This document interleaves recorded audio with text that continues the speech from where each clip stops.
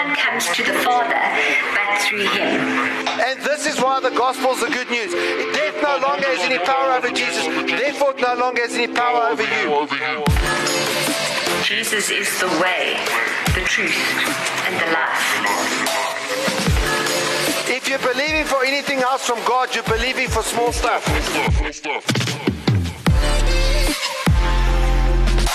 Get motivated and be inspired. Inspiration for today.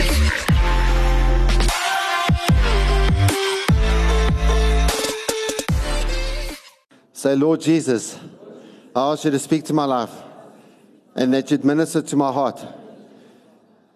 Lord, share your word with me today in a way that I can understand it, so that I can speak it and do it and see it change my life. I pray this in Jesus' name. Amen. So we're continuing with the mark of a true Christian. And this week the message is entitled Love and Mercy. Now I want to remind you of Romans chapter 12 verse 9, which we looked at last week, which said, let love be without hypocrisy. Abhor what is evil, cling to what is good. So what you need to understand is that unless you have a strategic focus on it, the environment that you're in will not be an environment that has love. Okay, an environment of love only comes through strategic focus, which means you think about it and you have a strategy. Now in the NLT, Romans 12 verse 9 says this, don't just pretend to love others, really love them. Hate what is wrong, hold tightly to what is good. So what does it need for an environment of love? You've got to not just pretend to love others, you've got to really love them. What does it mean to really love others? You hate what is wrong. What does it mean to really love others? You hold tightly to what is good. And also what it means is that we love with the work of our hands. And we can only love properly with the work of our hands when God fills our hearts with His love. And God fills our hearts when we taste and see that He's good, as we saw in Psalm 34 verse 8. And so for us as believers, a close relationship with God is absolutely and utterly imperative. There's nothing more important for us. And also we need to be in a position whereby we're living by faith. In Philippians 4 verse 19, and my God will meet all your needs according to His glorious riches in Christ Jesus. So I want you to think about how important your hands are to you. We spoke last week about your hands and just how many things there are that you cannot do without your hands. Most of the things that you do them with your hands. And how many things have you done with your hands that are not good? Now, Jesus shed blood from His hands when they put the nails through His hands. And when His blood flowed, we can apply that blood to our hands, and it transforms our unproductive, evil things that we've done into things that are blessed by Jesus, into the gifts of the Spirit, into being able to lay hands on people and see them being healed. We challenged you last week to be in the place whereby you pray for people.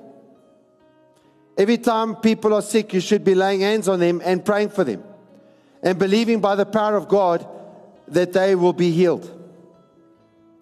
But now we want to take this thing of love and we want to take it a step further. What does love mean? And that's why today's message is part 1. It's love and mercy. Now, I want you to listen to what Romans chapter 12 verse 10 says.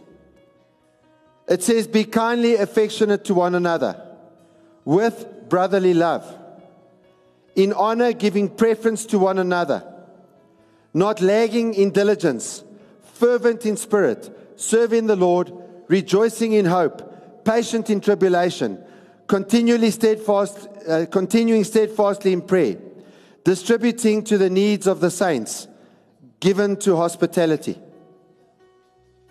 So be kindly affectionate to one another. That is an attitude. an attitude towards people around us.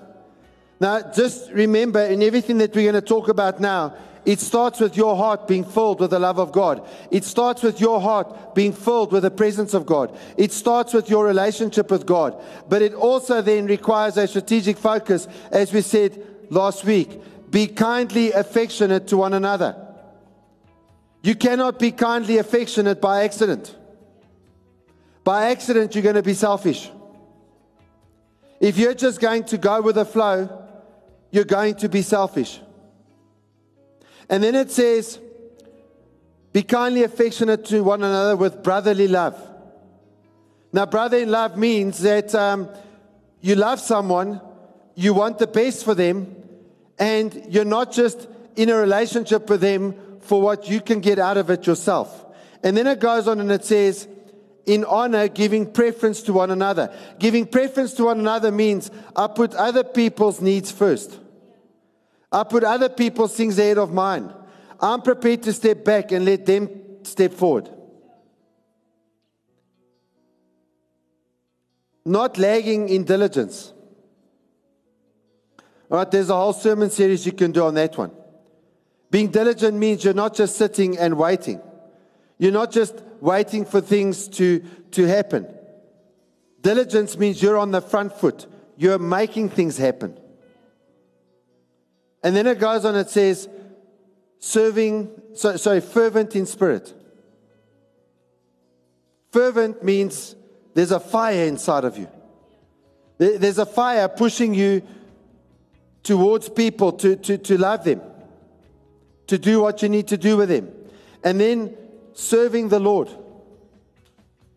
So, I am not my Lord. I'm not serving myself. If I'm serving myself, then I am my Lord. Now I'm serving the Lord, and I'm rejoicing in hope. I'm rejoicing in the fact that one day, when it's my funeral, I'll be in a better place. I'll be in a better place because of my faith in the Lord Jesus Christ. I'll be in a better place which is promised in the Bible. And so I'm rejoicing all the time, no matter what's going on. And because of this joy and hope that is going on, it leads on to the next statement, which says, patient in tribulation. Patient in tribulation. So when trials come, there's patience. And patience, I remember the one time Pastor Bert saying, patience is when you're under pressure and you're still able to do the right thing. Continuing steadfastly in prayer. In other words, when you're facing the tribulation, the first place you go to is on your knees in prayer. Distributing to the needs of the saints. Making sure that the people in church around us are provided for, and then also given to hospitality. Hospitable means that people are welcome. Now, when you sit down and you have a look at that definition there of love, love is something that requires work. And it takes us not being lagging in diligence. Love is something we have to be diligent to do. We have to be diligent in what we say. We have to be diligent in what we do. We have to be diligent in terms of making sure that our attitude towards them is right. It takes work. And a few weeks ago, I read the Active Church story. For the Active Church story to take a hold, it requires a church that is fervent in spirit, serving the Lord, and is given to loving people, but really loving them. And loving them means I'm not in it for myself. Now, the NLT puts it this way, and I want you to just listen to this. Love each other with genuine affection. In other words, not fake. And take delight in honoring each other. Even if they got the promotion we never got. Love each other with genuine affection and take delight in honoring each other. Never be lazy, but work hard and serve the Lord enthusiastically. Rejoice in our confident hope. Be patient in trouble and keep on praying. When God's people are in need, be ready to help them. Always be eager to practice hospitality. The church that changes the nation works enthusiastically for the Lord. We rejoice in the hope of heaven. When trouble comes, we're patient. We keep on praying. And we're ready to help those in need. And our door is always open for people.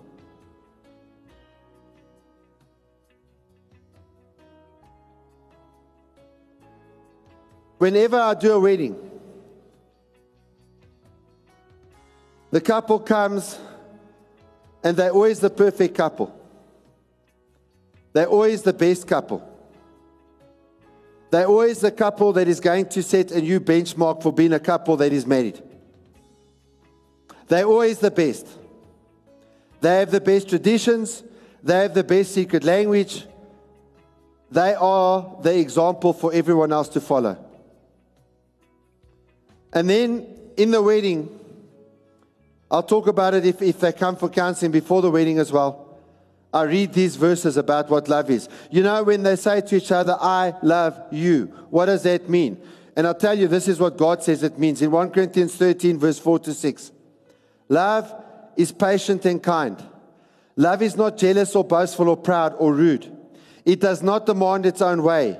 It is not irritable. It keeps no record of being wronged. It does not rejoice about injustice, but rejoices whenever the truth wins out. That's very popular with us when it's someone else's attitude towards us. But what I tend to find is that's very unpopular with us when it talks about our attitude towards someone else.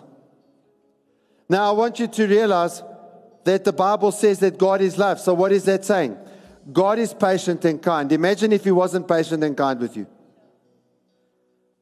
God is not jealous. He's not jealous of you. You know, when Bernice was talking about tithing, some of you act like God is jealous. You know, He's jealous of your money. He's not jealous. All right? He is not boastful. Now, boastful means when you're making claims about yourself that are big claims and they cannot be backed up. If God boasts, He's probably selling Himself short. All right? Or proud. Or rude. God is not rude. Maybe one or two people think He's rude that are sitting here, but He's not rude. Sometimes people say, I always tell the truth. No, you're just being rude. And then it says, so love is not irritable, which means God's not irritated with you. He sent His Son to die for you. If His Son died for you and bled every drop of His blood for you, God is most certainly not going to be irritated with you. In fact, Jesus died because you get irritated. And you need to be saved because you get irritated. And it keeps no record of being wronged. Do you know that every sin we commit, we've done against God? Yet God keeps no record of the fact that we wronged Him. If we give our hearts to Jesus, obviously if we reject Jesus, then we got issues. Because then we're saying, I don't need Jesus.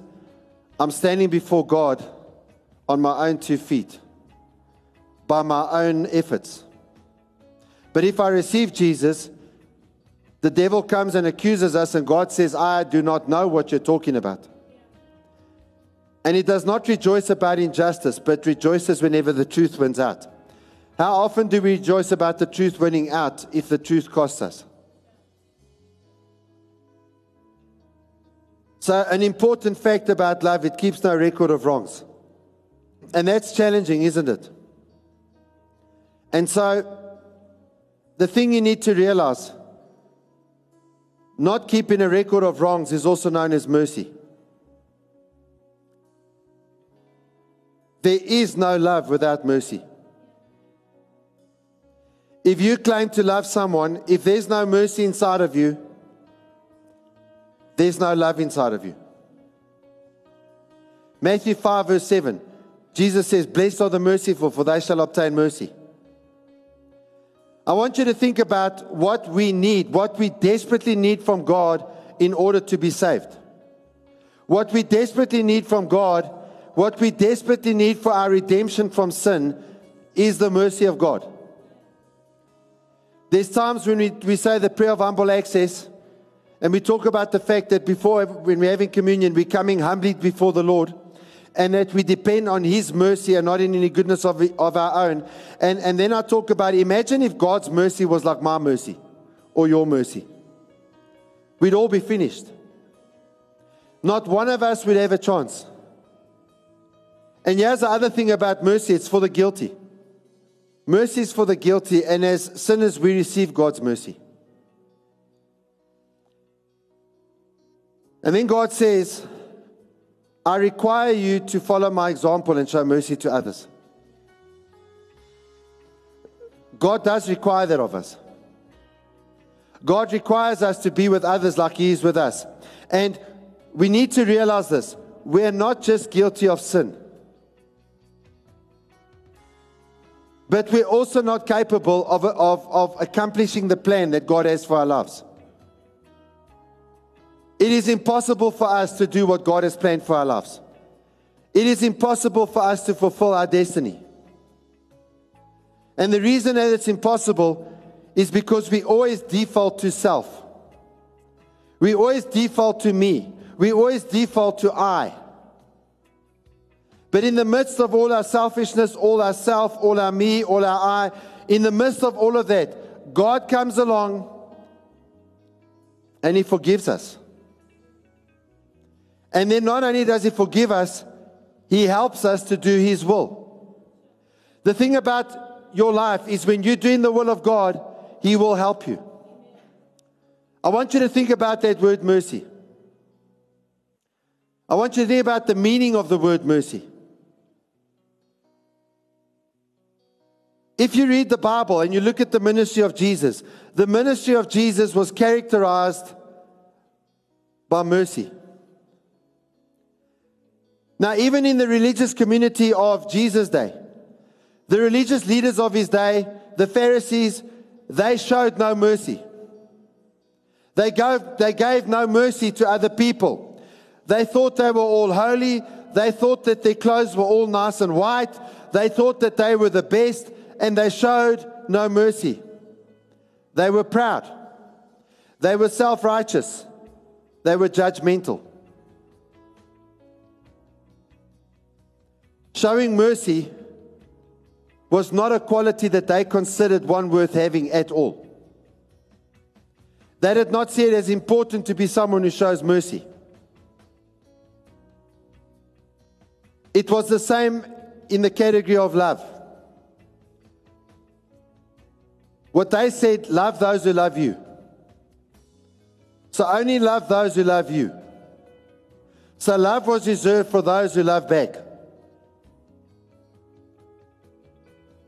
You love those who love you, and you show those mercy who show mercy to you. In Matthew 5:43-47, Jesus says this. You have heard that, now listen to Jesus' attitude. You have heard that it was said, you shall love your neighbor and hate your enemy. But I say to you, love your enemies. Hey, what do we say? They are my enemy. Let them come, let me find them in an alleyway. Have you heard Christians how they speak? And sometimes even we preach sermons. Your enemies. God is watching them. He's about to destroy them.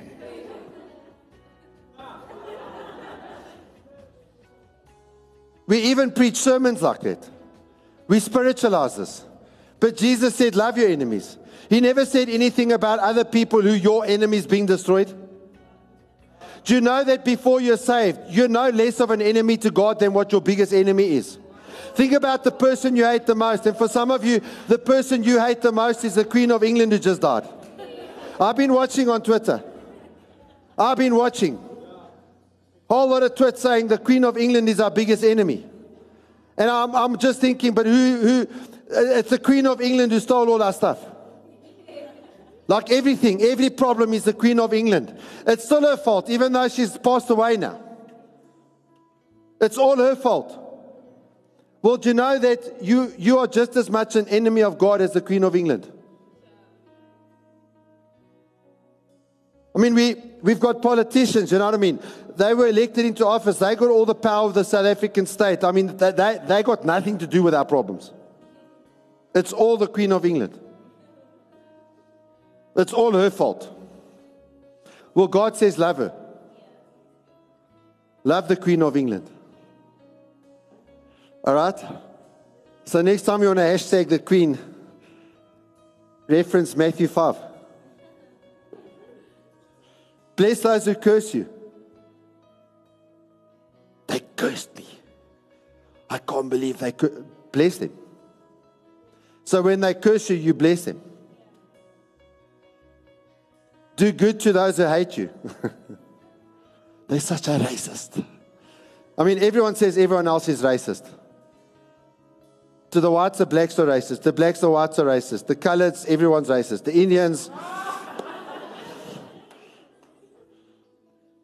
Yeah, well, they hate you, bless them. All right? Do good to those who hate you, and pray for those who spitefully use you and persecute you. So someone uses you, and they persecute you, you pray for them. That's what Jesus said. And then it goes on and it says, that you may be sons of your Father.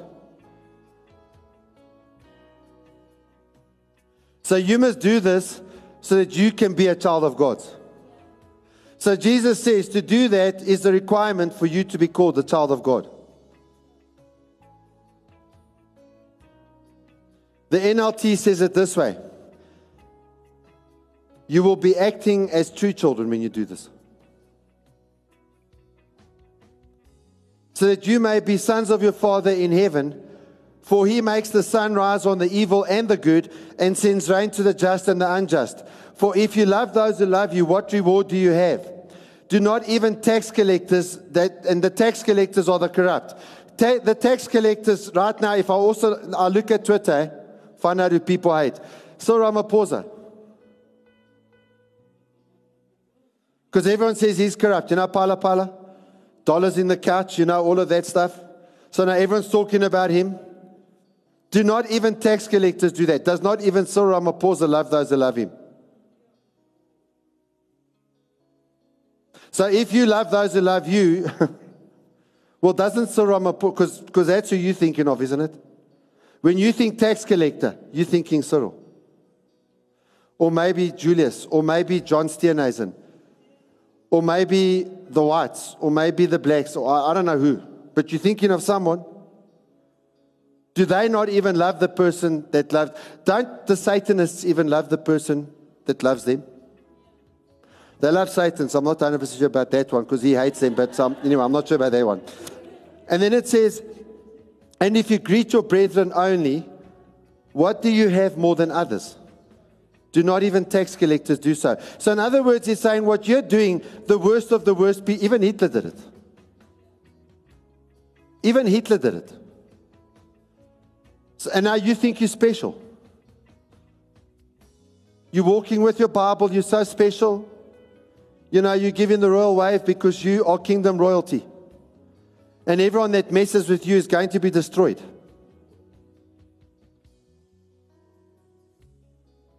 And if people don't recognize your royalty, you curse them.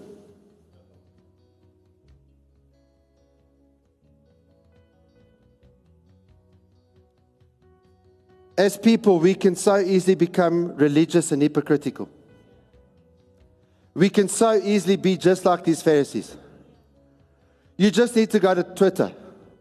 And I know sometimes you agree with the Oaks and it rises up inside of you. And other times you disagree with the Oaks and it rises up inside of you. But we can just as easily be like this. And then we interpret this beatitude in a selfish and a humanistic way. You know, this is part of the Beatitudes. And so now this thing about showing mercy, we think of it this way. I will show mercy so that others can be merciful to me. That's such a Christian attitude. Listen, if you want mercy, you better show mercy. Eh? Okay, I want mercy, I better show mercy. But I want you even to think about that now. Because what happens when I give them mercy because I want mercy, and now they don't give mercy. I've done something wrong. I showed them mercy. Now they don't show me mercy. What happens? I get offended. How dare you not show mercy to me?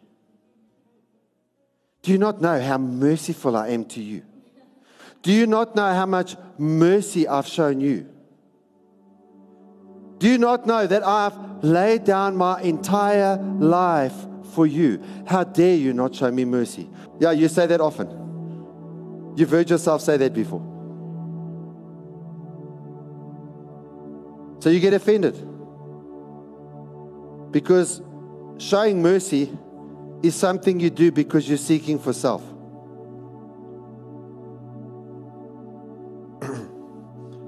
They're playing the music. So I'm going to have to end halfway through the sermon. And this was part 1. So I guess there'll be more than 2 parts.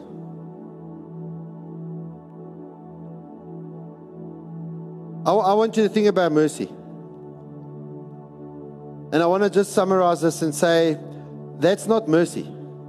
If I'm giving people mercy so I can get mercy, that's my only motivation. That's not the way God shows mercy. Mercy must be a heart thing.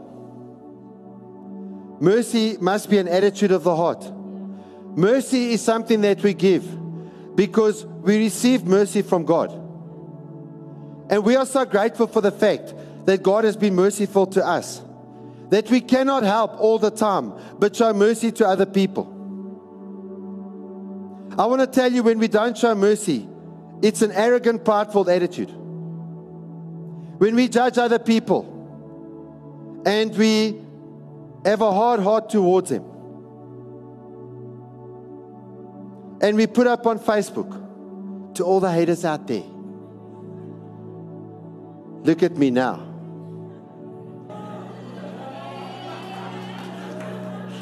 I know none of us have done that. You know what I'm saying? This is for the people out there.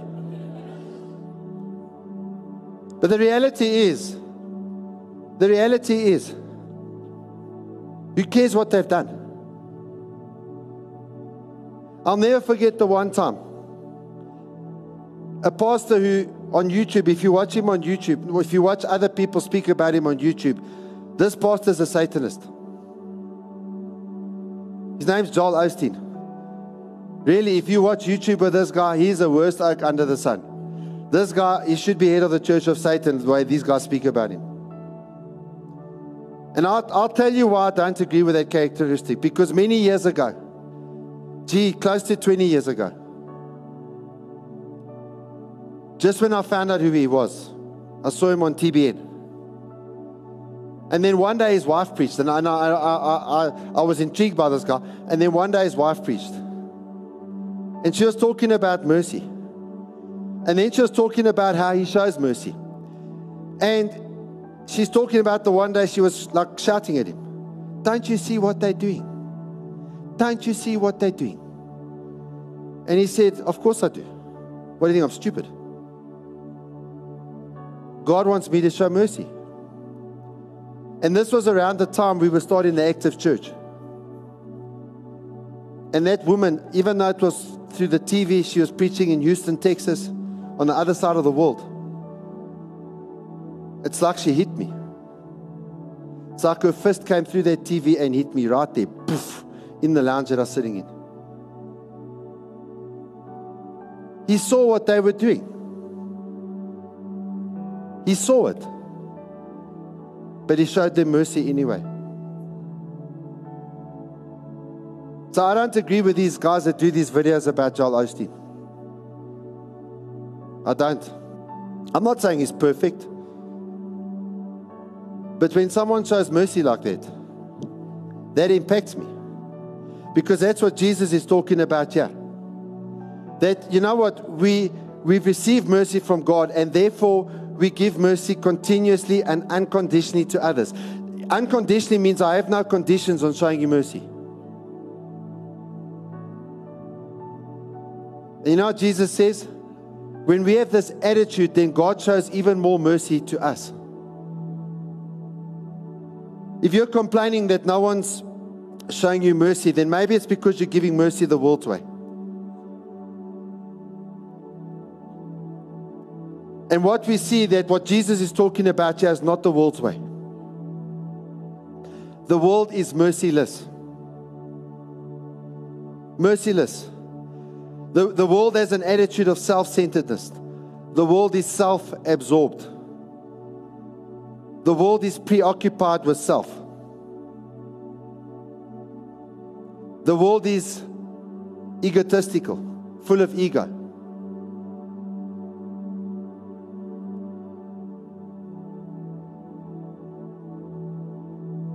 And the world is characterized into our community, our tribe, our group.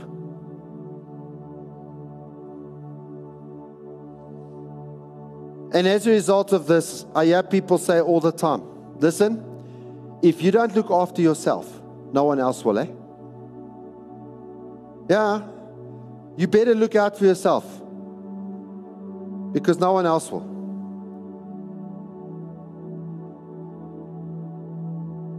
So if you look at humanity, it's the norm not to show mercy. And the best example of this is Twitter and talk shows.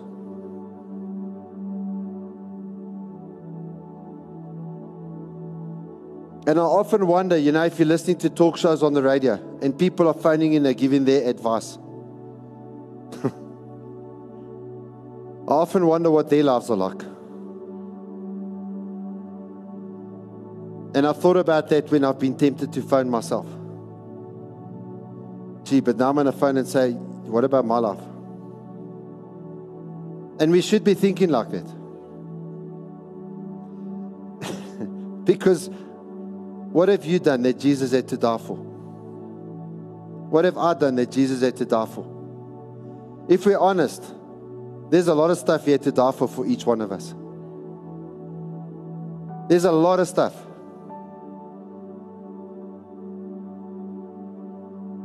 And if you look at humanity, it's the norm not to show mercy, but please understand this. This is a selfish attitude, and it's not the DNA of Jesus. It's not the DNA of Jesus. And what I'm telling you right now,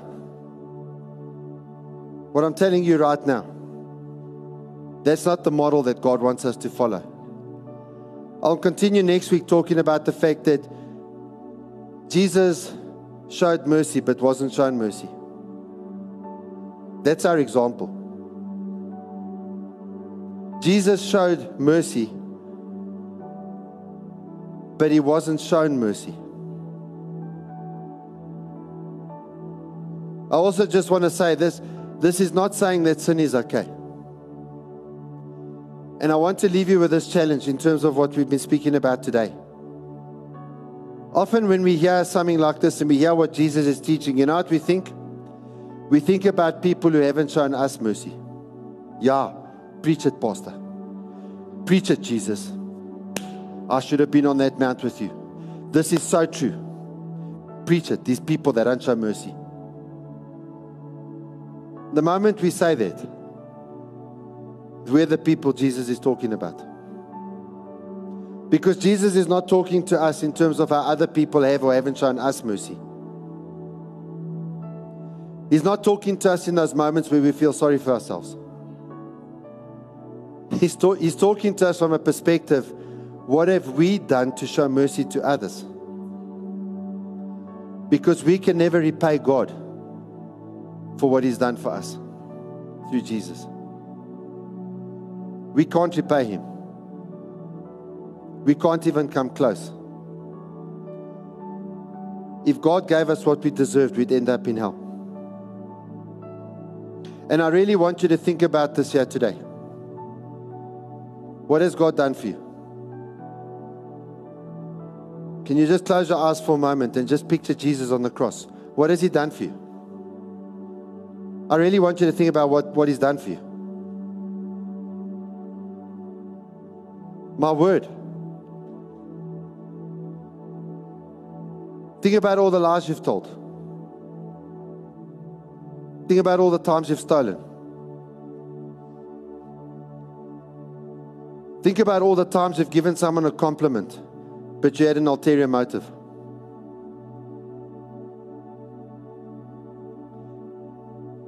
Think about times at work where you've been paid to work and you've done other stuff.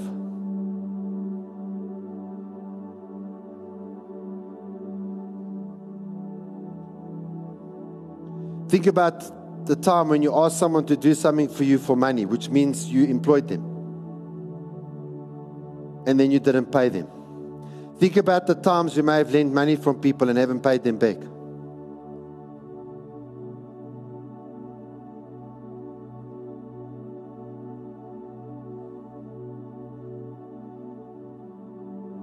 There's not one of us that can sit here innocent. We all needed Jesus to die for us. And Jesus loved us so much, He did it.